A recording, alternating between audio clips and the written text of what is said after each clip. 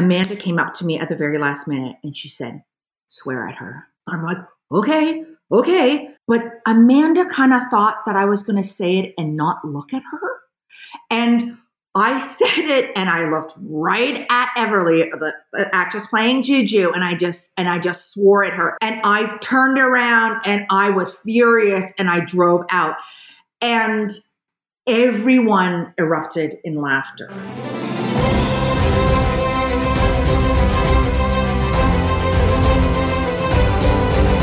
Hi, everyone. Welcome to The Awardist, where we are breaking down the state of the 2022 Emmys race and chatting with the actors, creators, and more who are contenders this year. And there are a lot of them, as we are finding out here. I am Entertainment Weekly Senior Awards Editor Jared Hall, and joining me this week, one of my favorite people in the world to talk TV with, EW critic Kristen Baldwin. Kristen, hi.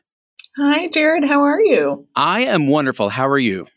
I'm good. I'm happy to be talking Emmys with you once again. I'm happy to have you here. Suddenly the song Reunited and It Feels So Good is in my head. And it does feel good for many reasons, because I genuinely do love talking TV with you. And you have some very funny hot takes on stuff, but also because of who is on our episode today. Let me break that down first quickly, because this episode of The Awardist is another packed one. We have two interviews for you again. First with Mackenzie Davis and Himesh Patel. They are the stars of the critically acclaimed limited series Station 11. I think a lot of folks know that one. It's adapted from Emily St. John Mandel's lauded novel of the same name, which, by the way, EW named Best Book of the Year in 2014. Our other guest, one of my absolute favorites, Sandra Oh, who starred this year in the Netflix comedy The Chair and the final season of Killing Eve. Maybe we'll get into spoilers in that interview with her, but I'm not going to talk about them right now. You know, Sandra's performance is actually inspiring this first bit of conversation between Kristen and I, because, she could potentially get 2 nominations this year. And as Kristen and I found out in preparing for this episode, there are a lot of people who are up for multiple projects. I'm going to run through them really quickly. There are like 25 names here right now. All right, deep breath. Everyone prepare. Here we go. Elle Fanning, Juno Temple, Anthony Anderson, Cecily Strong, Gillian Anderson, Kate McKinnon, Oscar Isaac, Regina Hall, Chloe Sevigny, Nicole Kidman, Molly Shannon, Laurie Metcalf, Kenan Thompson, Julia Garner, Giancarlo Esposito, Melanie Linsky, Gugu Mbatha-Raw, Christine Baranski, Cynthia Nixon, Jason Sudeikis, Kieran Culkin, Ariana DeBose, Gerard Carmichael, Will Forte. Oh, all right. And by the way, that's not including the actors who also produce their shows and could get multiple nominations. That list includes Quinta Brunson, Jason Sudeikis, Bill Hader, Donald Glover, Steve Martin. A lot of really, really incredible and worthy talent there, Kristen.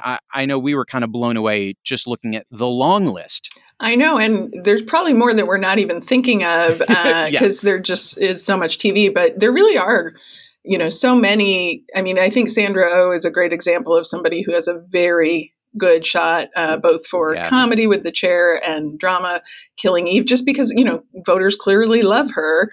And there are 2 eligible projects. I don't know. I just think we could see a lot of double nominees, just like we did last year. Yeah. Okay. So then let's start here. Let's narrow this list down and talk about a handful. First, the ones that we think are long shots, but not totally out of the question. There are 4 of them here. We can talk about Julia Garner, who is in Ozark and Inventing Anna, Cecily Strong in Schmigadoon and SNL, Molly Shannon in the other 2, and I Love That for You, and Jason Sudeikis, the star, of course, of Ted Lasso, and he was a guest host this season on SNL. Let's start with Miss Garner. I think Ozark is an absolute lock for her. She has won this award 2 of the previous 3 times she has been up for it. I can't imagine her not getting nominated. Can you? No, I mean, that's a given. The more of a wild card here is Inventing Anna. I was going to try to do the accent that she did, but I cannot do it. I sound like Natasha from Moose and Squirrel. But that show was not good. Inventing Anna, which was No. about the the Shonda Rhimes series about the socialite scammer Anna Delvey. Yeah. And it was not Julia Garner's fault. Nope. She did her very best with some real draggy writing and stuff like that. I just don't think that the show itself has enough momentum to get a nomination. If anyone from that show got a nomination, it would be her, certainly. Yep. But yeah, I think that's what makes it a long shot for her to be a double nominee. Well, here's my question, and what I wonder could happen here, because Inventing Anna is a limited series, and there are a lot of limited series this year, a lot of really strong women who are up for lead actress in a limited series. Do you think by name recognition alone, we know that the Emmys love her, that could benefit her when voters are looking and they're like, oh yeah, I'm sure she was great in that. We remember seeing clips. Which, of course, they shouldn't be voting based on clips. That's a discussion for another time. I'm going to say no here simply just because there are so many big names potentially in the mix here, including people like Gillian Anderson and Viola Davis. I mean, don't get me started on the first, Renee Zellweger. Don't get me started on the First Lady, but there are plenty of people who have, Nicole Kidman. They have a lot of A-list celebrities who could be in contention for that category. So I don't think that it's going to be one where there are going to be a lot of names that people recognize. And Inventing Anna, I think people know the reception of it was just not good. So yeah. Okay. Cecily Strong, SNL, I think is her lock here. Schmigadoon is the longer shot, but my gosh, is she that series competing for comedy? I think she kind of epitomizes everything that we kind of love and want and expect from a comedy, and she's doing it so well. Yeah, I mean, she is great, and voters do love her. But I do think comedy is also pretty crowded this year, and I just think that Schmigadoon is not. People who loved it really loved it, but it's, I think, small enough that it has a real chance of being overlooked in terms of making those 6, 7, possibly 8 slots for that category. Yeah, Molly Shannon, who I love so much on the other two. I've already talked about the show here on the podcast, and then I Love That for You. I think if she's going to get one or the other, it's for the other two. 100%. I mean, I don't think I Love That for You is something that's going to set the world on fire. And, she's good in it, simply because she's just good in whatever she does, but she's great in the other two. And the other two, she doesn't have a ton to do in I Love That for You, at least in the 4 episodes I've seen. And so I think there's a lot. It just depends, certainly if, Showtime puts a big push behind it, maybe, but I think I really want her to get a nomination for the other two. I think 2 in this case is a long shot. Agree. Jason Sudeikis, Ted Lasso, we don't even need to discuss. He will be nominated and might, I don't know, I was going to say might be the front runner at this point to win. We'll see. There are some really strong, there are some strong male performances. SNL guest host. This is another one of those years where I could almost see the SNL guest host dominating that guest actor in a comedy again. Absolutely. And him returning to his old stomping ground. He had some great material. I do think that, people love him. They love to see him on SNL. You're right that the SNL category could dominate, or the SNL guest hosting could dominate in this category. But yeah, I mean, Jason Sudeikis, I don't particularly remember his SNL episode. I know what you mean. Mm-hmm. But I also don't remember yesterday. So it's all relative anymore. Yeah. We do know that we got him back, doing the Running Man. Yes. In, What Up With That's That. True. What's Up With That? That was great. Yeah. Okay. Now let's talk about some of the folks that we think stand a really good chance of doubling up. And I'll start with someone else who guest hosted SNL, Oscar Isaac. And then he also got some really incredible reviews for his performance in Scenes from a Marriage. Yes. I do think both both he and Jessica Chastain for Scenes of a Marriage have a really good shot at getting nominated just for the red carpet alone, right? And people loved him on SNL. I mean, it was fun to see him just be completely wacky when he's just normally such a serious stud. The other thing that he could possibly get nominated for, but I think it's much more unlikely, is Moon Knight. Moon Knight. Yeah. People do love him in that, but I think Scenes from a Marriage feels a little more Emmy-esque. Yes, I know what you mean. Right. He could be a triple nominee. Don't think that's going to happen. I don't think so, but I think he has a good shot at a double for sure. Yes. Kieran Culkin, also an SNL guest host, and of course, Succession, where I think he has a very strong shot at landing that nomination. Yes. I mean, certainly just for the body language after texting the photo by accident to his dad. I mean, a meme that will live forever. And by the way, I do remember his SNL gig primarily for that trying to cancel the cable sketch that was incredible. So I think he is one that he's got, an enormous reservoir of goodwill with voters. So I think he has a good shot. Yeah. Sam Heifel was on the podcast with me last week, and we talked a bit about Yellow Jackets, specifically Melanie Lynskey, how great she is.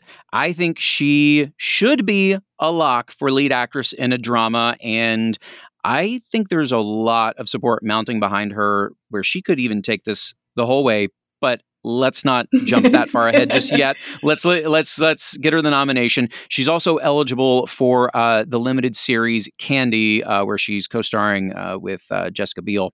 But how are you feeling about Candy? I know you're watching that. Yes. What I will say about Candy is that Melanie Lynskey is great. And she plays Betty Gore, a woman who was killed with an axe by her friend, neighbor, who is played, in this case, by Jessica Biel. The show itself was not one of my favorites, but Melanie Lynskey she just shines in everything that she's in. And I think because there's such, she's got such momentum for Yellow Jackets, I think there's a good chance that people will want to recognize her for Candy too, even if that show itself is not. Maybe, who knows? It could, maybe I'm wrong and people will love it, but I think that she is definitely the standout there. All right. Let's talk Giancarlo, who has he's been a double nominee every year for like the last 3 years. So he may keep that momentum going. But of course, Better Call Saul, I think we know.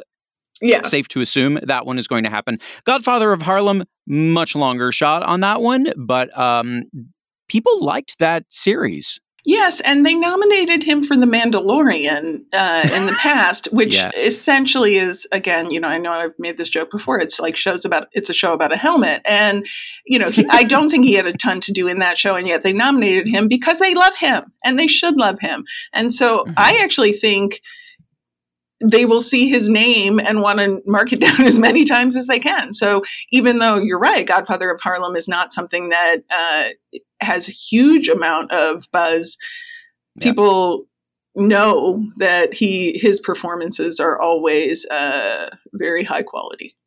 Yeah. Elle Fanning is... I'm just going to say it. She's so great in The Great. They have such tricky writing and language to navigate in that, and she handles it with such ease. And then The Girl from Plainville, which is just obviously a very disturbing story. And she I don't want to say she has a transformation, but it's Elle Fanning like you've really never seen her before as well. Yeah, I do think because, and this is not necessarily a good thing, but anytime somebody, truly becomes the person they're playing, in this case, she's playing Michelle Carter, the girl who was convicted of assisting her boyfriend via text to commit suicide. And I think there's often sort of a knee-jerk, like, wow, she really looks like the real person. Let's give them a nomination. And I mean, she's good in the show. The show itself is quite dull, but I do think there's a good chance that she will get recognized for it because, voters of any awards body love a transformation. They love a true crime, drama, and so I do wonder if The Great has some momentum too. I mean, it certainly got a crowded field, her performance in The Great, but I think it's definitely, this was the season that it seemed to be its biggest in terms of recognition. Yeah, it keeps growing and growing. One of my favorite actresses in the world, Laurie Metcalf, who is another one who could be a triple nominee because she does star in The Conners, though I think if she was going to be nominated for that, it should have been for earlier in the run, right when they were dealing with Roseanne's death. But more likely are nominations for The Dropout and Hacks, where she is a guest star in the second season, which starts later this week. Would you think one or both are a lock? I think she's really approaching lock status because she's so funny and good in Hacks. She plays a tour manager named Weed. Nicknamed by Pete Wentz. And once Pete gives you a nickname, really funny. So funny. And in The Dropout, just this completely sort of no nonsense and dismissive academic who just sees through Elizabeth Holmes' smoke and mirrors from the get-go, and really, really great turn there. So, and she's one where I think when voters see her name, it's almost, in terms, especially in categories like supporting in a limited series, I think she's almost somebody that name recognition definitely helps, even if people haven't seen the project. But voters don't vote without seeing the project. Right, exactly. And after watching her in The Dropout, I would like a spin-off limited series just on that character. I want more of her. So good. She's really, God, she's such a great character actress, and I love that she is really just sort of living her best career right now, just getting all these great roles. Yeah, she's fantastic. And then, of course, we have mentioned Sandra Oh, who is coming up a bit later here on the podcast. Killing Eve, its final season, a perennial favorite of the Academies. Well, certainly the women. Jodie Comer has won that category, lead actress in a drama. Those two, especially those two together, they do not disappoint, and it really shows in the material. It's so great what they do together. The Chair, so polar opposite from Killing Eve, where she's playing the chair of an English department at a smaller university, and dealing with aging faculty and her living with her father's lives with her, right? If I'm remembering correctly, and a younger daughter, and lots going on in her life. And Sandra, she holds that show together. Yeah, I think she's in the mix for The Chair for sure. I think Killing Eve is one where it's much more likely. But it is a lot of competition right now. I feel like actress in a comedy is kind of wide open, and the fact that she's even in the mix is a good sign, because there are so many people who gave great performances that just aren't even, they're sort of way down on the list because they're just really, it's packed. So people will definitely want to recognize her for the final season of Killing Eve. And I think given that goodwill and the fact that voters always love her, The Chair could get a lift from that as well. Got it. All right. Well, Kristen, a question I'm asking everyone who is on here with me this season. I would love to know the show or performer that you think should be getting more attention and that you would love to see go the distance with at least a nomination. What is that for you? Well, for me, it's going to be Pachinko, which is on Apple TV Plus, and it's the adaptation of the sprawling, epic, multi-generational novel. And I just thought it was so beautiful. 8 episodes. It looks beautiful. It's incredibly well written and gorgeous. And I learned so much about Korean and Japanese history, more than I ever did in, all of my years of higher education. And it doesn't feel like homework. It's just this beautiful tale of several generations of people as they make their way, first leaving Korea and then settling in Japan and dealing with the loss of home. And it's an incredibly well done and gorgeous show, just renewed for season 2, by the way. And I think right now, maybe this is crazy, but I feel like Squid Game is obviously, a very, very strong contender for best drama. And I think there's a little bit of like, oh, well, we already have one foreign language, one Korean drama. I'm not sure we can do another. And also there's just so many contenders. I feel like it would absolutely have the quote unquote Squid Game slot if Squid Game had already, had come out a year earlier. But I just don't think the world would end if the voters recognize 2 worthy foreign language dramas. And I think in any other year, this would be absolutely in the mix. So I'm really, really pushing for it because it's incredible television.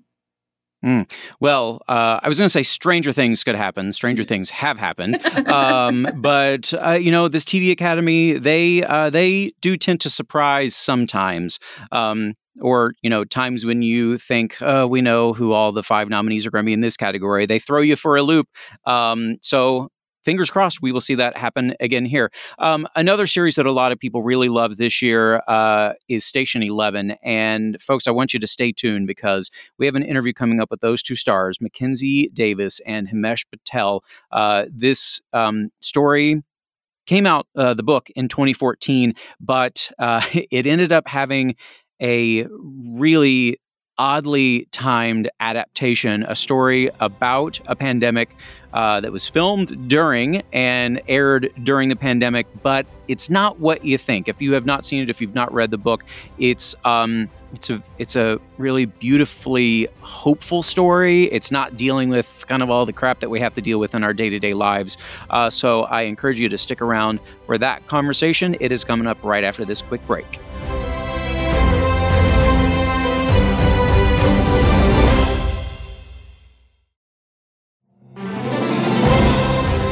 Welcome back to The Awardist. All right, folks, without any further ado, here is EW's Dalton Ross with Station 11 stars Mackenzie Davis and Himesh Patel. Thanks again to both of you for taking the time to do this. Really exciting. I was telling Himesh, I love the show so much. And so super excited to talk to you all about it. It's interesting though, because I remember watching the show when it first started and telling people about it. And sometimes there'd be a little like, wait, is that the pandemic show? Like, I don't know if I can handle that right now. And I'd be like, no, it's actually like oddly hopeful and inspiring as opposed to super bleak and depressing. I was curious, like, how much convincing did you all have to do at first with like friends and family that like this was a show they could handle while we were all sort of going through our own pandemic? I never want anyone to watch anything that I'm in that I know. So that's not like familiar. But I definitely feel like when Himesh and I were doing this sort of international press way before the show came out, there was a real energy of like, don't you think no one's going to watch this? And I guess we had to sort of counter that at the time. I felt the same way. And I also felt some personal responsibility because of like episode 1, which is the episode that my character is very much sort of the driving force of, is the one that veers closest to what we've all been through recently. Mm-hmm. And so part of me was like, I get why some people were saying that, because I think they'd only watched the first episode or they were thinking about it in those terms. So I could understand it, but at the same time, I was very keen to explain to people that it really doesn't linger in that sort of place. It goes into a much more hopeful place. Yeah, I remember watching that theater scene, and it's interesting, Himesh, because it was spring Broadway season here in New York. And I remember going to a few shows, like 6 in the minutes, like 2 days before Broadway shut down. And you'd hear people coughing and you'd get worried. And then to see it, you're right. That part felt very real. But as the series goes on, and, I'm certainly not advocating mass death and the collapse of society, but like, is there something oddly romantic and appealing about this world that we see in the story, like without technology and some of the seemingly sort of like insignificant things that dictate so much in our modern lives? I found it sort of oddly refreshing, Mackenzie. I don't know if filming it, if you felt that way. Yeah, definitely. I mean, I think there's this thing people talk about, that there's like a frustration in screenwriting now, that like there's always a cell phone, like there's always a way out of a problem. You're never stranded without, and I mean, yeah, you run out of batteries and then you solve that problem, but there's a sense of like there's always hope in sight. And if you always have like some tether to somebody outside of your immediate surroundings to save you, then you don't have to really engage with your immediate surroundings. And I think that's rather than like technology's bad, the refreshing thing about making the show and the story within the show is just how much your sort of fellow human matters to you, either because they pose danger, but mostly because they can help in really essential ways that you can't reach beyond as far as you can throw a stone to get that help. So I think that's a really like intense sort of community driven aspect of the show. Filming a movie or TV series can be kind of this, sometimes like a bunker mentality, right? With this sort of family of cast and crew where you hunker down together, you get really close during this like super intense experience. I was curious, how was it different filming during COVID in terms of like having to socially distance, wear masks where maybe you can't see your camera operator's face or hear what they're saying through that mask, or spend too long, too close with certain people? How was that whole experience different? It was really hard. It was really, really strange. We were all sort of observing very strict rules at the time. We started shooting once we picked up after having shot episodes 1 and 3 at the beginning of 2020. We started in January of 2021. So no one was vaccinated. That hadn't really started. And so we were all in full PPE, masks, visors. Some people had to wear goggles as well. Like it was full on, we had to really go to those lengths. And so, yeah, we didn't know what half the crew looked like,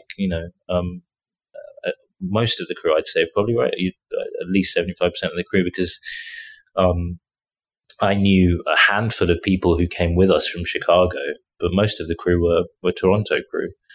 And so they were all new people. And, we were going on this very intense. We began shooting with episode 7, which is a very intense episode, very emotional.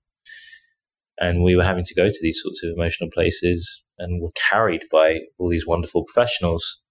But I kind of didn't know what any of them looked like. We were just sort of making up at the bottom half of their face, really, which was so really sad in a way, to some extent, For me personally, I got my sort of end to that story on my last day when we were shooting outside, and production got some cupcakes as a sort of a send-off for me. And so people had to like pull their mask down to eat the cupcake, and I actually got to see their face finally. And it was actually a really emotional moment for me. These people that I, at that point, had then been working with for 4 months. And, it was the first time actually seeing their face, not what I'd made up in my head of their face. And it was really lovely. But I know, Mackenzie, you guys did like a ritual, didn't you? When you guys were shooting? Yeah, once we moved outside, because we shot half the show sort of while it was the winter in Toronto indoors. And then once we ran out of indoor stuff, we had to move outdoors, and then we shot the rest of the show outside. And once we were outside, we would have like rituals on Fridays and then Thursdays as well, because everybody liked the like experience that Himesh is talking about so much, called Show Your Face.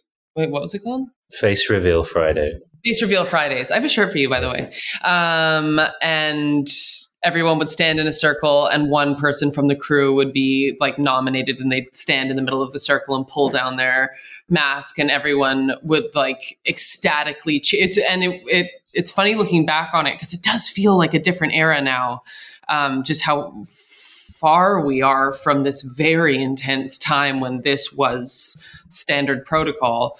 But the like glee and ecstasy that would spontaneously erupt from deep within your body when you saw the lower third of somebody's face was so emotional, and everyone would be like clapping and laughing, and it was just so nice. It was so nice. It really does feel like we're talking about science fiction. Like even you saying that first the theater scene was so weird. And it was so weird when I first saw the show 6 or 7 months ago. And it's not so weird now. Like, I don't know. It'll be interesting how the show ages, because it came out as like Omicron was rising and it was a really intense time for it to come out. And so it was like laden with that sort of, energy and trauma. But the longer, we get away from March 17th, 2020, like the more it feels like we dreamt it or something. I don't know if you're having that experience, but I can't believe what it was like to shoot in Toronto. It was so intense.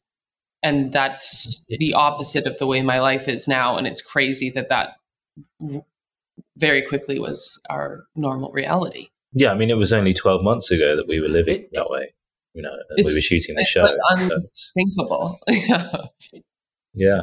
It's fascinating how you two only directly interact with each other in 2 scenes of the show, but they're the 2 kind of biggest scenes of the show. So I'm just curious. There's a lot, obviously, I want to ask you about these scenes, but how do you jump in with another actor and sort of go from 0 to 60? Because these are big emotional scenes without having a chance to kind of warm up with each other a whole lot. I imagine that's a somewhat unique experience. Well, we first met in, I think, what was it, November of 2020? Yeah. In London. And we went for a walk outside because that's what you could do at that point. And that was nice. So we kind of touched base before we all decamped to Toronto. And then what was good was this starting the journey again with shooting episode 7, when it's me and Naban, who played my brother, and Matilda, who plays young Kirsten. And then Mackenzie was there observing it all as a sort of spectral version of her character. And so we were kind of hanging out a lot, actually, to begin with. Mm-hmm. And I know it did a lot of great stuff for you with your character.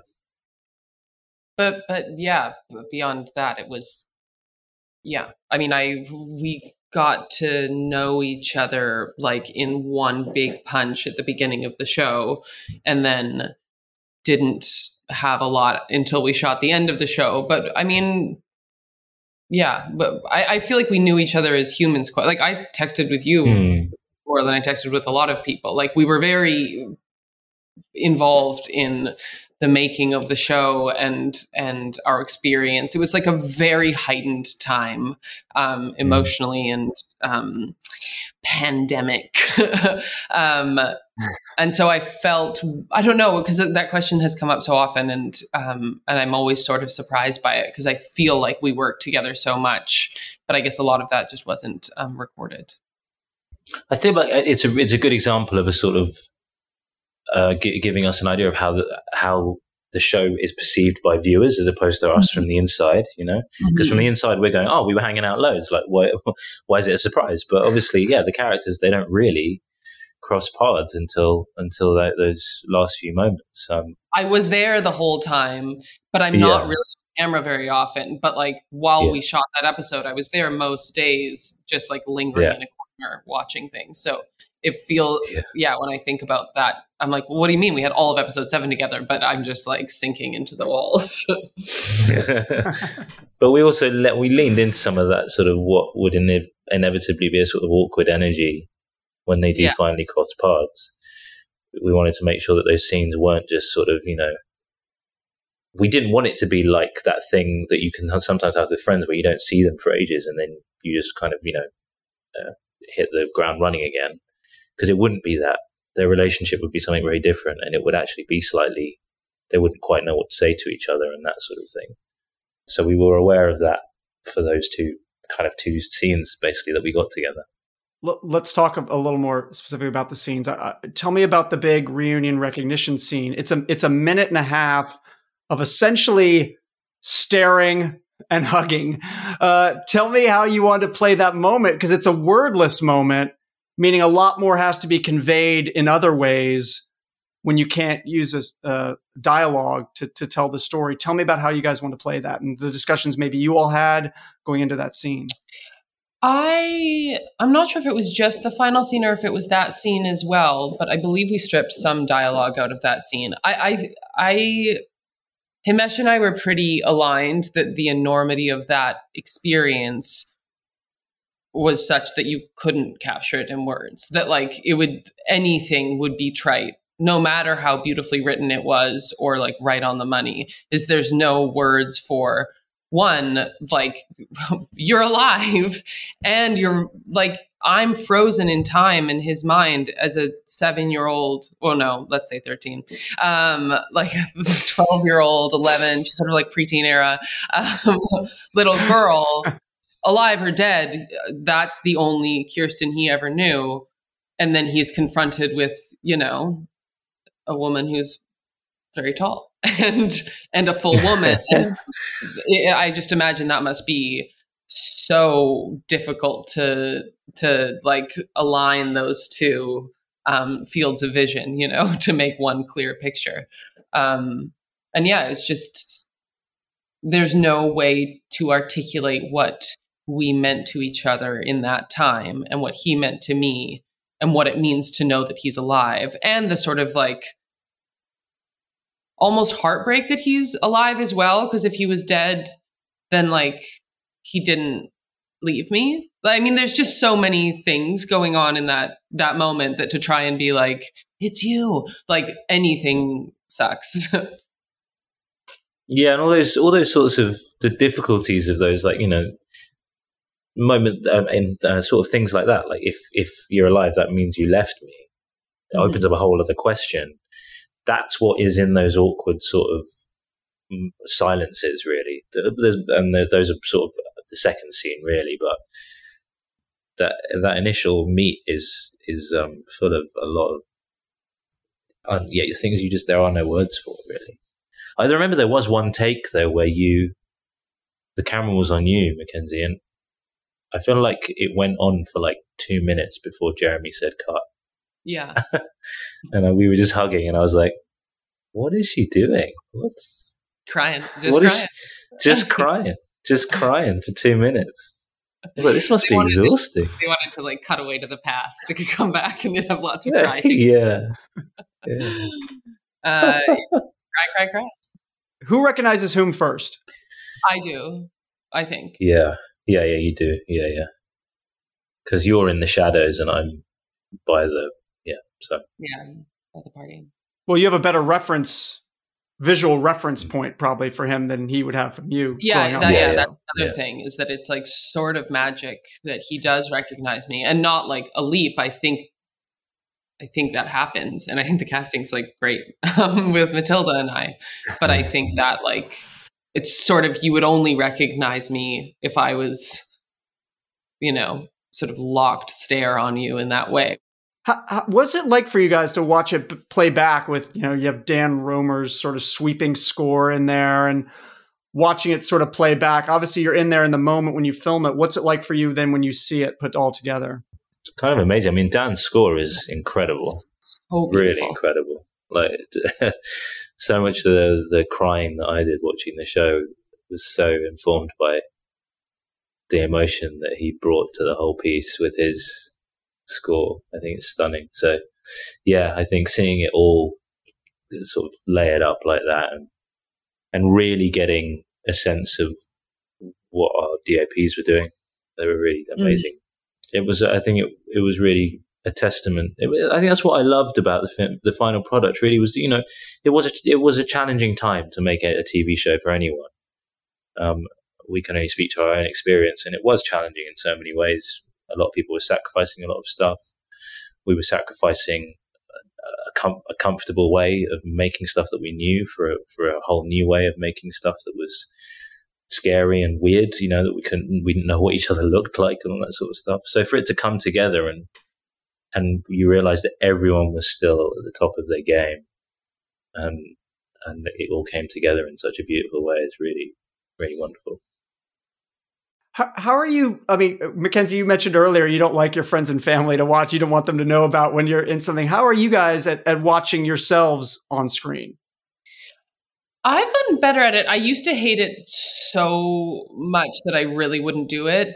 And then I think it's kind of a good, it's not theater. It's not like you do it once and then that's it. Like you can learn if you allow yourself to watch the whole thing being put together, that like not all the thoughts you have are communicated. Or if you have these thoughts that are going to be very subtle, like make sure the director knows what you're thinking so that like they're in on the subtext that's really important to you. And I think I didn't used to think about that until I started to watch what was actually coming across a bit more.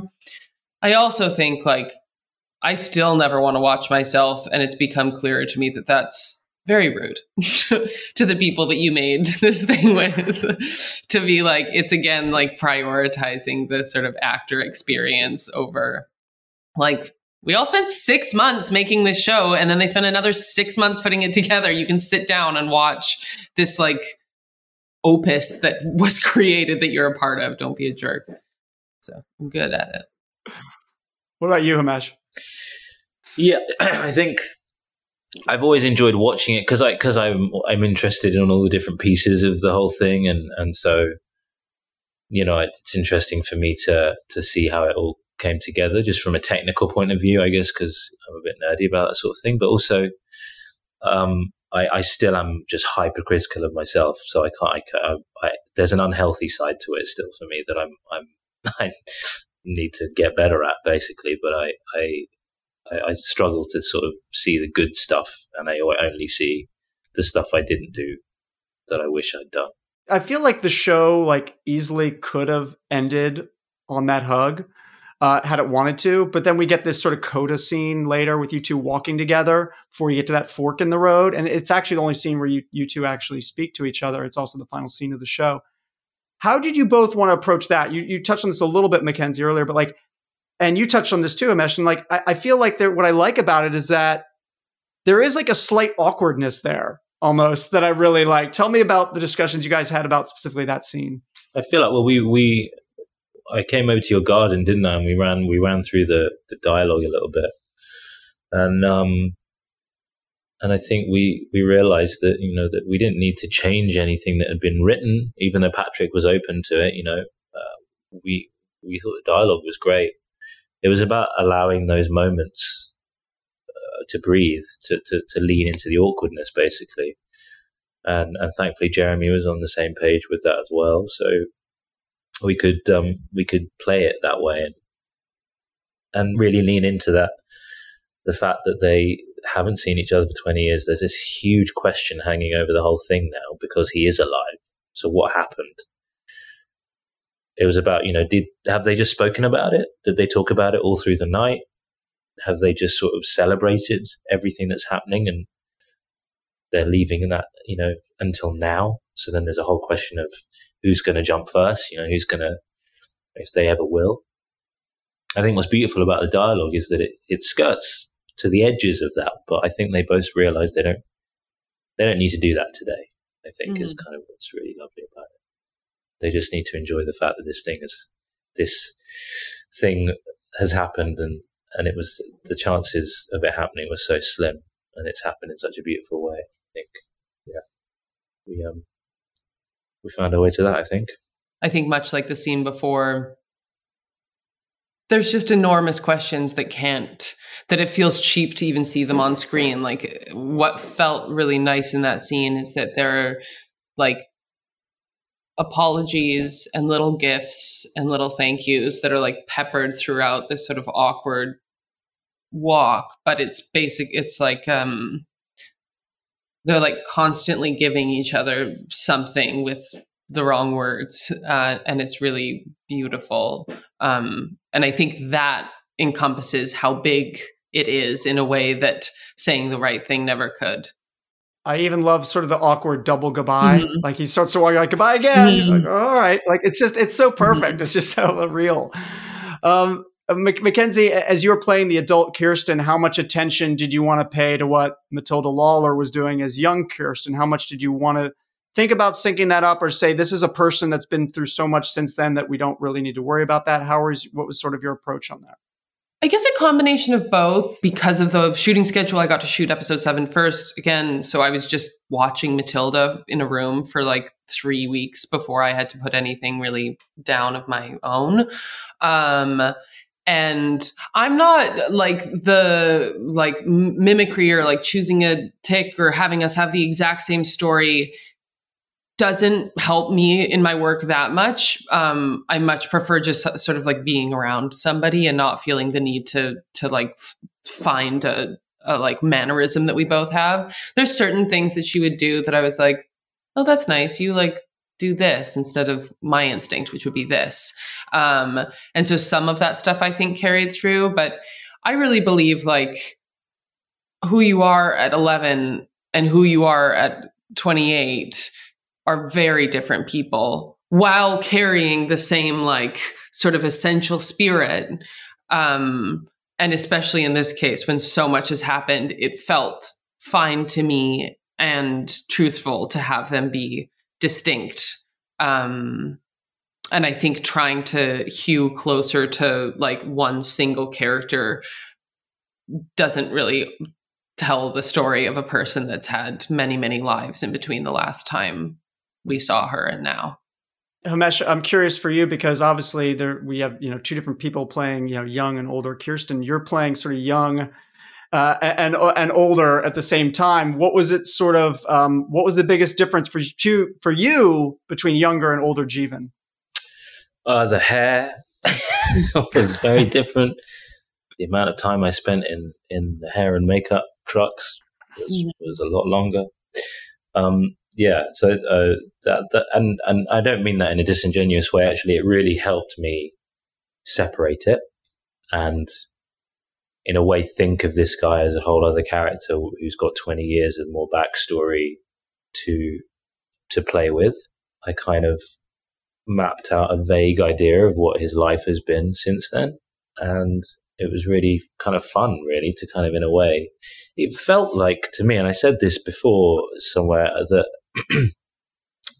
doing everything I did in episode 10 really felt like I was jumping into a different TV show in a way, for me, my experience, because I felt like I was playing, in a way, a completely different character, or a very, very different version of the character that I'd played so far.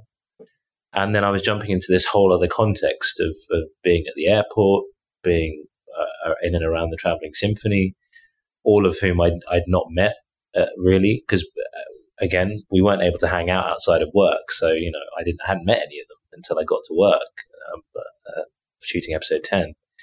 So it was like a whole other experience for me, that whole bit of the show.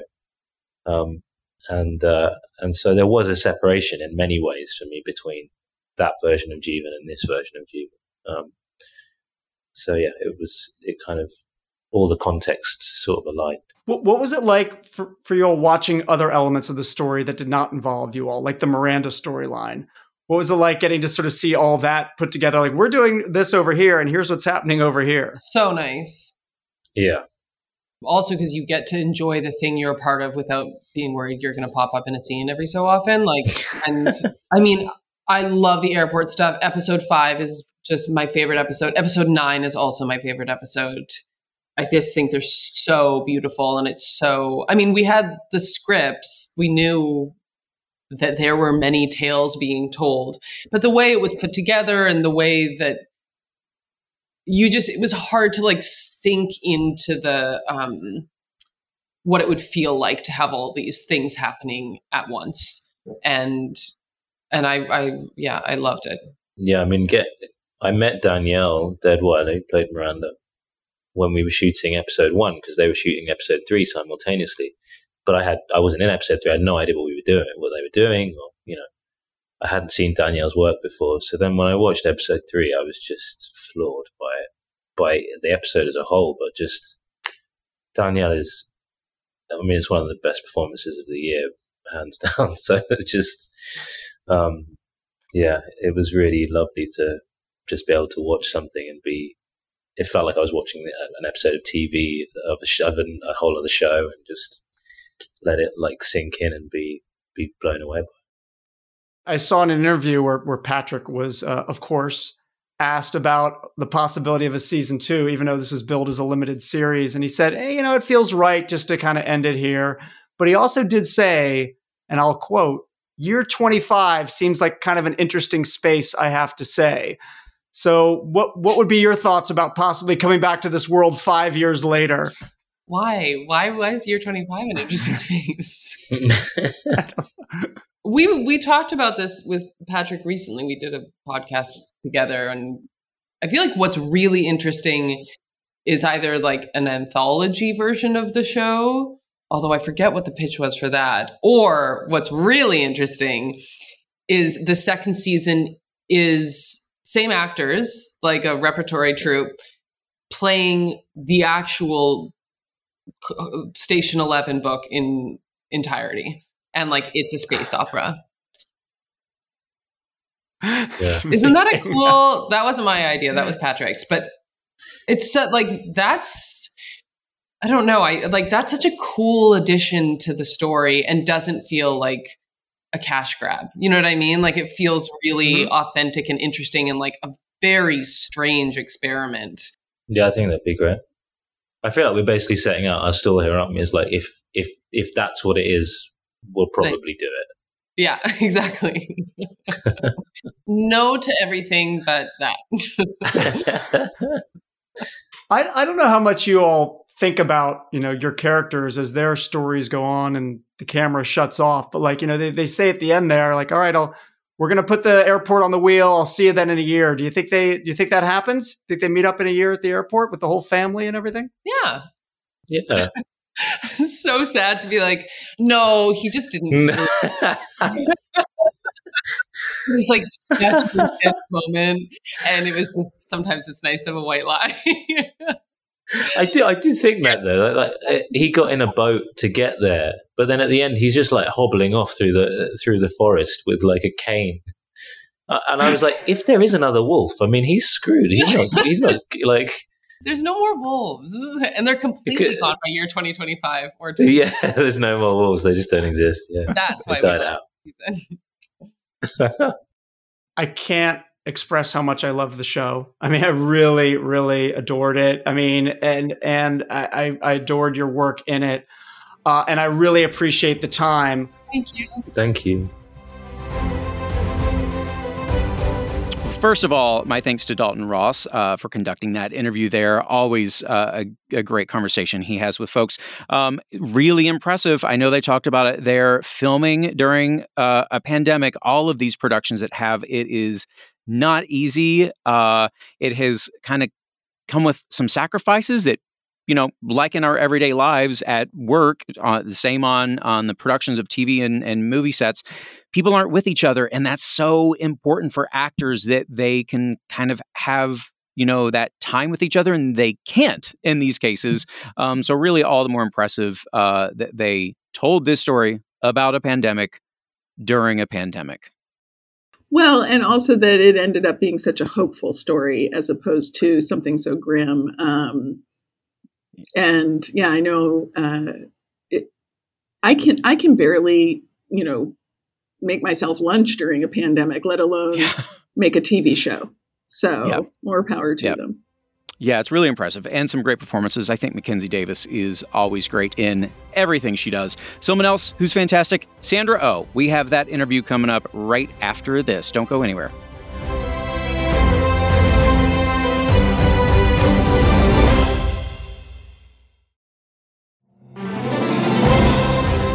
All right, welcome back. And I hope love her like I do from Grey's Anatomy, and certainly miss her a lot on that show, but she has done some really incredible work in her time since leaving then, including Killing Eve and The Chair. So here now is EW's Ashley Boucher with Sandra Oh. Hello, Sandra Oh. Thank you for joining us. How are you? Great. I'm great. So happy to be here. Oh my gosh, we are just so excited to have you on today's episode. And we really have a ton to get through talking about both Killing Eve and The Chair. So let's just dive right in. All right. Let's start with Killing Eve. Mm-hmm. So this was the final season. First of all, just how do you feel about that? Oh, whenever I'm watching anything and it's set in London, I have tremendous pangs that I already miss London. I'm really very sad about it because it was just a wonderful experience. And I'm glad because it was creatively, we had to kind of wrap it up. It was very, very challenging, I think, the entire time to keep that type of tension while authentically growing and developing the character's relationship. So I think for me, this always for me has to feel correct to end the show is if it ends correctly creatively, and I think that it did. Okay, great. Yeah. So we'll start talking about the final episode and then backtrack because we're kind of already there. Yeah. In the finale, we finally get to see Villanelle and Eve like as a couple. And it's kind of glorious for like just a few minutes, just a little blip of kind of what could be. So first part of my question is, what was it like for you and Jody to film those scenes? Did it feel like this was a long time coming? Was it fun to shoot? Just tell me a little bit about that. Well, Jody and I always really enjoy working together. And I think the majority of Killing Eve, we would spend lots of chunks of times apart and usually come back together at the end of the season. And this is also the same. What I loved was about exactly that. And, really, really, really working very closely with the writers to develop this is that I just felt that for the audience, it's just Act 4. It's Act 4 that they have in some ways a normal relationship, meaning that it's boring, that they're driving, that there's a simple kind of simplicity of being free, and it's their most quiet. They are away from the craziness, they're away from the 12, and they're actually just together, and their intimacy grows because barriers are broken down. And I think finally, Eve, when she comes to Villanelle and basically says, you should know why I'm here, it's kind of like, let's just fucking cut the bullshit.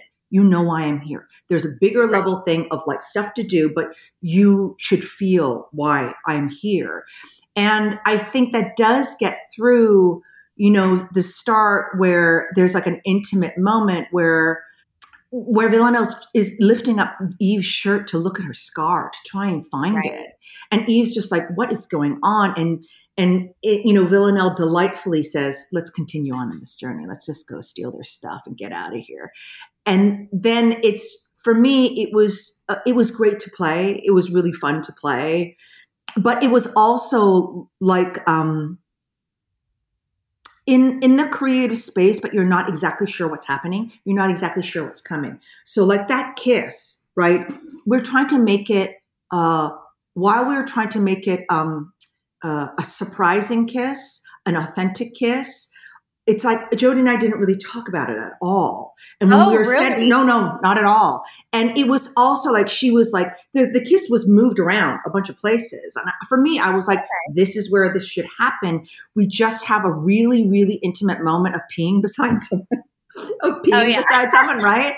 And then it was just like the walk, this is the moment before the calm before the storm. And, Stella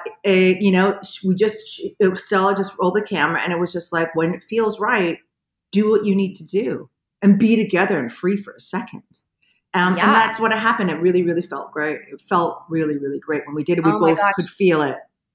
Yeah. And just watching that moment too, I think it definitely came off as very organic. And and I think as a viewer, you kind of have this like woohoo moment of like, this is what we've been waiting for. Were there other moments along this road trip where you were thinking about putting the kiss instead? Or was it just kind of always going to be around that time, but just kind of letting the cameras roll? For me, I thought that was the strongest moment. There was a suggestion of a kiss actually in that, but the sense of the scene changed in that moment where they're lying together in bed. Do you know what I mean? Because there's so much that Villanelle never says. Her emotional life is in her actions. And you see Eve talking about it much more, right? So it was like, how do we come to this is so intimate. Should we bring the intimacy here in this moment? And that there's an agreement. You know what I mean? It's that the kiss will mean different things. You know, there was a kiss a bit later. And for me, I felt it was like too quick, because it's like, for me, I just wanted them isolated so they could really just be together in complete privacy. And I love that they're in the middle of the woods, basically.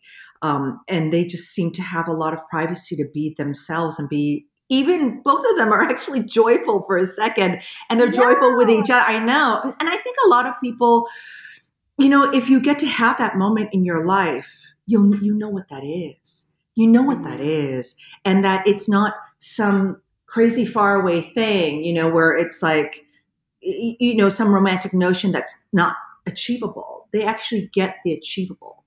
They really get it. They achieve it. They do. And it really is like how you're saying, when they're completely alone, because then as soon as they join up with other people, everything starts to go downhill again. It does. Yeah. Yeah. And so obviously they finally find the 12 on this cruise ship where there's a wedding going on, like such a funny contrast there. But then we get this heartbreaking end where Villanelle and Eve end up in the water. Villanelle is shot. And, you know, there's all this like, it's kind of beautiful imagery with both of you in the water. But then Eve pops up and is kind of gasping for breath. And it's kind of this sense of like, she's gasping for life, but also like that life in Villanelle is gone. So I'm wondering now, like, so you said that you think that it ended the right way, but how difficult was it to come to that decision? Maybe the whole team, that Villanelle was going to die. You know, the show is called Killing Eve, but Killing Eve is the one left alive. Well, one, I'll just start with the fact that I've always been fascinated by the title of our show. You know, there's a lot of ways to interpret what that is. And I've said this before, but, you know, before the world changed for everyone so drastically, you know, at the beginning of 2020, it was different. It wasn't Villanelle who was going to die. It was probably going to be me. Yes. Okay. But then as we went through the pandemic and so many things have changed, the writers were like, we need to pivot. And I'm like, okay, I totally get it. I totally get it. And also in the way of like, the people who come to the show through Eve, right? She's our every person. Villanelle is still, in some ways, a fantastical character. You know, she is outside the boundaries. I mean, so is Eve too, but she's outside the boundaries of these worlds, and she's almost magical in that way. So I think it was to get the everydayness of the every woman who actually survives all of this. I thought that was correct. I thought that was correct, and that Eve should survive. So during that process, when you're saying it, it's like you know, for a shorthand, you know, coming up with this with the director, Stella Karate, the boat and then the water, you know, our shorthand was The Godfather and the piano.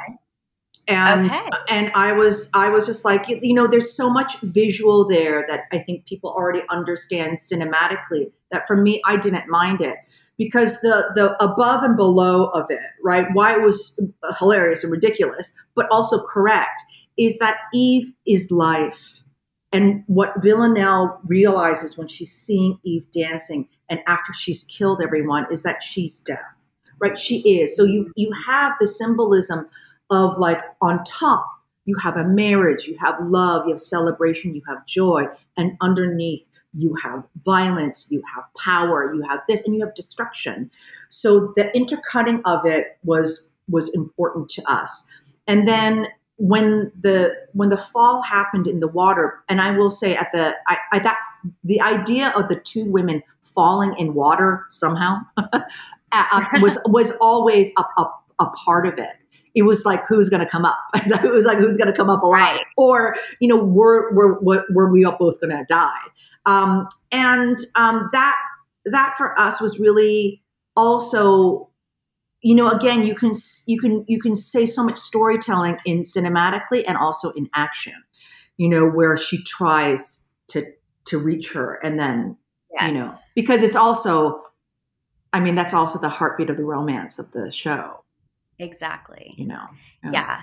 The whole show, it's this, will they, won't they? They could maybe make it work here. Oh, but then something happens. And then they finally make it work. And then it's like over. Mm-hmm. But I'm going to go back to, because it was a very emotional scene for Jodie to shoot. Oh my gosh, I'm sure. So I know, but I will say this, the moment when I feel like everything kind of fell into place when Villanelle is watching Eve dancing, because I feel you get this sense of Villanelle's humanity the most. And that's the moment where the thing that she's been searching for, you see it happen to her.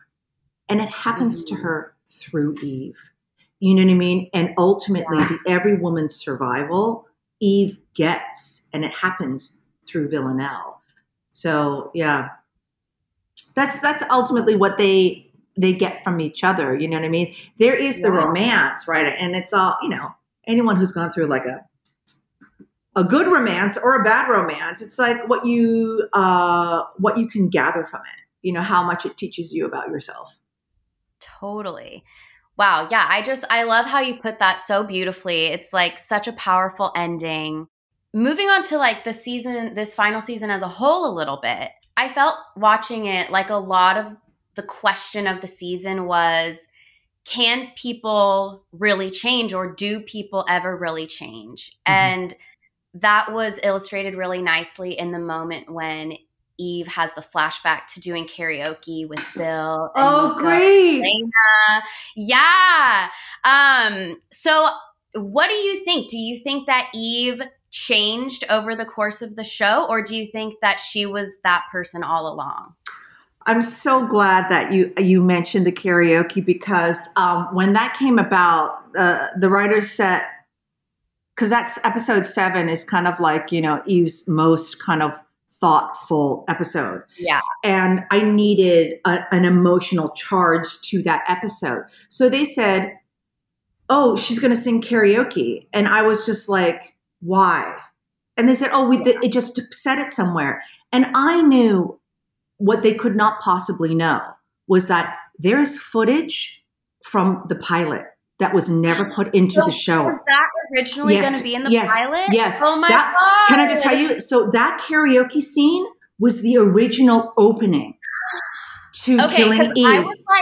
I was like, this is the night before when the pilot starts. Yes, exactly. Exactly. Oh, that's God. What it is. So when we shot it, that was the opening. And then Phoebe changed it and we shot something else. But I knew, I'm like, there is footage.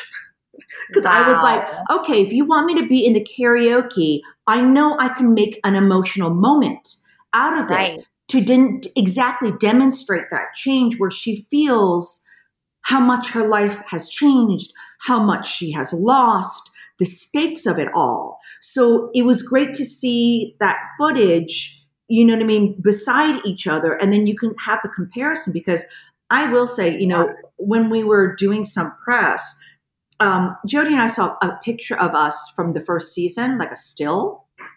And we were both like, oh my God, who is that? We both felt, and I absolutely felt so strongly that Eve changed completely physically. And I really wanted to start the season strong with her change because I wanted to, just because I thought it was right dramatically and action wise, I wanted to put her in a very, very active place. So let's start this change and then push it into where I've always felt this show is a more kind of thoughtful or existential place where, because this show is about the inside of a woman's head.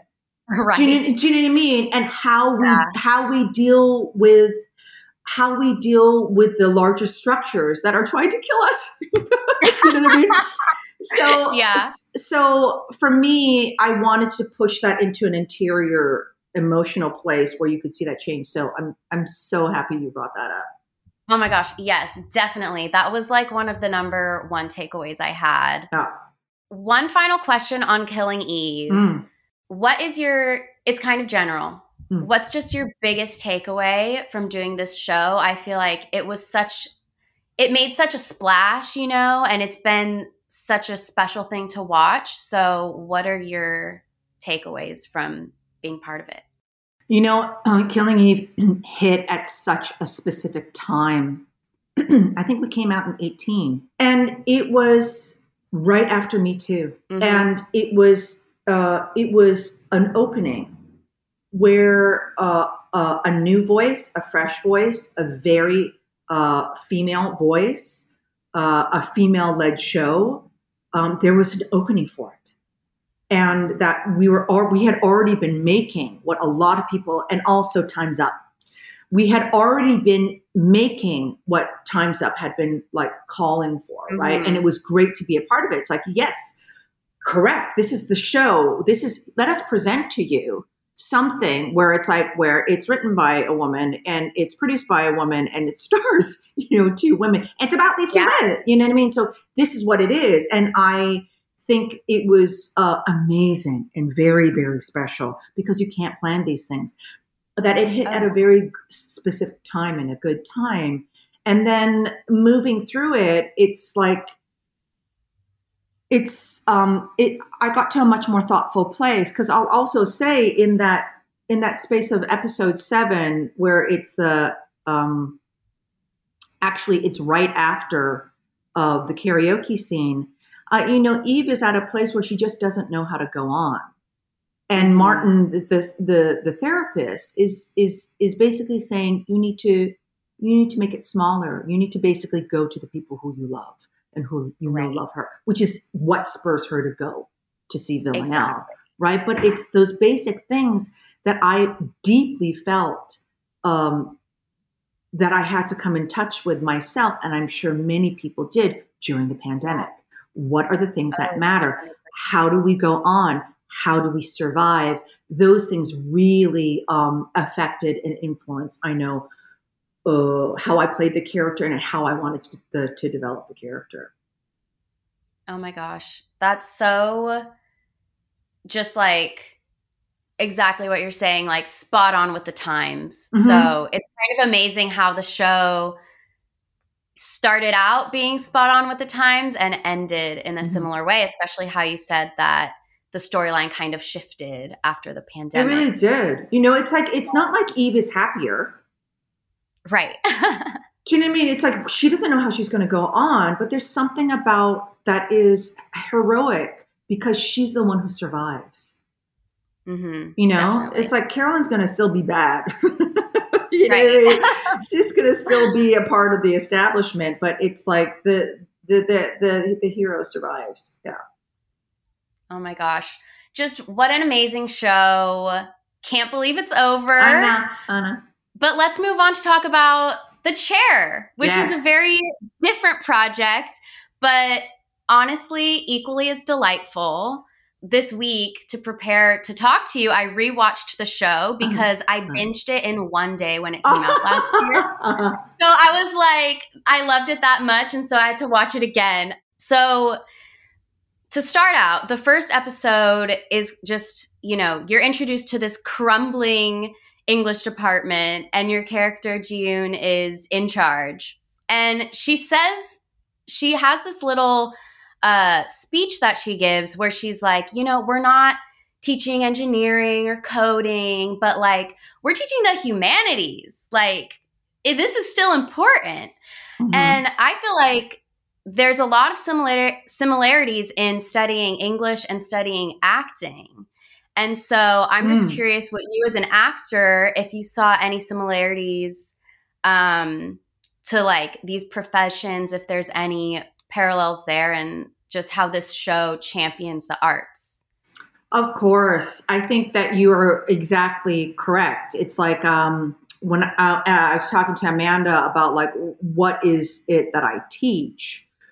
I told Amanda that I wanted to teach poetry because I feel, of course, the English department and poetry is very close to acting. Mm-hmm. It's very obviously, playwriting, there's, but the poetry, why it was so important that June taught poetry was exactly in that Emily Dickinson poems. It's like, what is going on in the dashes? What is going on in between the words? What is going on between us in a very human way? And that's the investigation through literature and the connection and the human connection through literature. I really love at the very end, when basically Bill is on trial.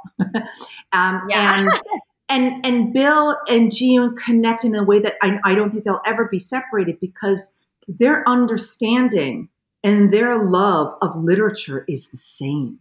Their belief in the purpose of literature and the arts, the humanities is the same, which is basically to grow our consciousness, to connect to what it is to be human. And then within that, hopefully make this world a better place. I'm talking about very, very lofty things, but ultimately when we come down to it, I don't know what else there is. Talking about connection, like even if you want to talk about, bonding over a favorite book or a favorite song, even like it's really what brings people together. And I think, like you said, June and Bill, you can totally see that like that is what really bonds them, especially in that final scene when they're sitting on the bench, I think, and they just are, he says, oh yeah, I didn't take the settlement because I want to teach. It's like, this is what connects me to people. How could I possibly give that up? Yeah. The space and the space to grow your perspective, and obviously, they want to teach a wide perspective in literature, because those are the things. It's like, if you live in another character's life, or if you're able to have a safe place for debate, the connection, it'll make the world a better place. You know what I mean? You'll be able to understand another perspective. That's it. Yeah. So another thing about this show is it depicts motherhood in such a fantastic and interesting way. Your character is a single mom. Juju is adopted. And the show really doesn't shy away from like showing the real life like difficulties in those things. An amazing scene is when June is finally kind of breaking under the pressure of everything that's going on. And she's crying, and Juju jumps into your lap and ends up speaking in Korean. And it's such a like special scene, I think, that really kind of illustrates, like it's on your face, like how much that means to June, and kind of the connection that they do have, even though they kind of squabble. So I'm very interested in how you approached playing a mom, what you explored about motherhood to play this role. Sure. I mean, I would say that it all began in the conversations with Amanda. Okay. And that she was very interested in expanding our understanding or the depiction of motherhood, mostly to make it more human and messy and alienating, because that's really a voice that isn't really explored much. So exactly all you're saying, it's a lot. It's a lot. It's like how you connect, in transracial adoption, one. How you connect with, a very precocious, very smart kid. I don't know if you have kids in your life, but when they don't listen to you, and how the difficulty it is to juggle a full-time job, taking care of your child, and also being responsible for your elderly parent, which is probably the majority of people who have to kind of balance all those things. So, it's Amanda. She wrote it. She wrote all the all the challenges that the character has to go through really, really well. And I felt like I could track all the emotions really clearly. You know, one of the discussions that I have, because I have a lot of friends who have transracial adoptions, or their kids are, and or they and the kids. And one of my friends, I just wanted to get it as best as possible. Because I feel like that's also very, very new to have that depiction of what it is and the emotional minefield that is, and mostly the alienation. Yeah. And it was very, very important to me that the child had a voice and had an advocate, whether it was herself or another person. Now, it's not June in the case, which I actually think is correct, that it's not the parent or not the mother, but it's Bill. Yeah. It's Bill who she's able to connect with. It's Bill. But then that just creates a lot of feelings for the mother. Right. You know, for the mother, where it's like, I wish my child was coming to me with this. I wish my relationship, because I'm sure every parent goes through this. I wish my relationship with my child was different. I wish it was the way that I wanted it to be. But that is parenting, because it's never going to be the way that you want it to be. And it's going to challenge you in ways that you just could not ever imagine. So even when she wants Bill to put her to bed, or when she ignores her, or when she pushes her button. Oh my God. Okay. So what was that scene? I'm in the car, and Everly, our little actress Juju, is in the back. And she's saying basically, like, I need to get this to Bill. And then she has this thing about just saying, what was she saying? It was about, you don't care about, my background. Yeah, because she wants to make sure she has everything for the Dia de los Muertos shrine for Bill's wife. And I think she says, you don't care about my heritage or something. And then you say, we're going to Mexico this summer. And she says, well, my friend's going to Disneyland. Oh, yes. Oh, yeah. First. Oh, yeah. See, so first she says puta. Oh, right. Right. And then it's just like your kid pushes you. Yes. Yeah.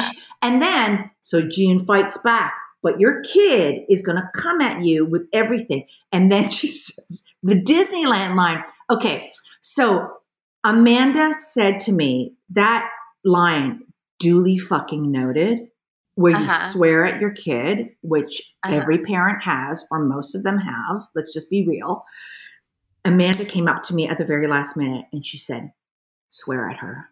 Swear at her. Oh. She said, say duly fucking noted. Not duly noted, duly fucking noted. I'm like, okay. And just so throwing it in there. Just throwing it in there. And everything was so fast. It's like, but I did not tell my young actress Everly. Anyway, so we did that once. I turned around and I said, duly fucking noted. But Amanda kind of thought that I was going to say it and not look at her. And I said it and I looked right at Everly, the actress playing Juju, and I just swore at her. And she was like, and I turned around and I was furious and I drove out. And everyone erupted in laughter, mostly the parents. Anyone on set, it was, but yes, yeah. So she really threw that in because, I mean, she just knows it. It's just like those real things, those messy things about what it is to be a mom, where it's just like you lose your cool. You lose your cool. Yeah. Well, the show does not shy away from messiness in parenting or messiness in literally any other aspect of life, especially work. So let's talk about the finale again for a little moment here. What do you think finally pushes June to give that speech at the hearing in one of the final scenes where she's like, actually, what are we doing here? What are we doing? I got to tell you, I think that's just barely scratching the surface of the real question of what post-secondary education is in this country. and what it is, and how we are, and I'm sure universities are having to maneuver and deal with where we are in, society right now. What I love about that a little bit, as I said before, is that you can tell that Jean has very, very firm beliefs in what she does and is very much defending her department and Bill and having a question. I mean, this is exactly what the whole point about post-secondary education is there has got to be place for doubt and questioning, and how she questions the authority. I mean, she's just continuing on what I think the purpose of what the institution should support. Yeah, and it's just like she just lets it loose too. It's like it's also great, you know what I mean? Like one of the things it's like, I tried to trace, which is what I actually shot like this first or second day with David Duchovny, was like I found that June just sits on her anger so much, but every so often it's going to come out. Probably not at a great moment, but that's the moment where she does just let it all loose because she just needs to call out the hypocrisy. It's after this where, she ends up being voted out as chair, and we get this little montage of, it seems like life is kind of returning to normal for everybody a bit after this kind of crazy, like, blip of chaos. Do you think that she misses being chair? What do you think is her takeaway from that experience? Honestly, I really wish we had. I wish we could explore it again. I wish we could explore it in the next season, in another season, because it is like the examination of like, here you are as a woman who is at the not height, but at a very powerful point in her career. What is her notion? What is her experience then stepping out of the institution of power? I mean, she's still obviously a professor. You know what I mean? Right. What are her thoughts? How do you then go, okay, does she want to go back in there, or how do you go around? I don't know, but I wish I would have loved to explore. I would love to explore it, because it's just, it's so ripe. It's just so ripe. Yeah. You can write about so many things. Yeah. So no talks about a season 2, any whispering? I mean, you probably know more than I do.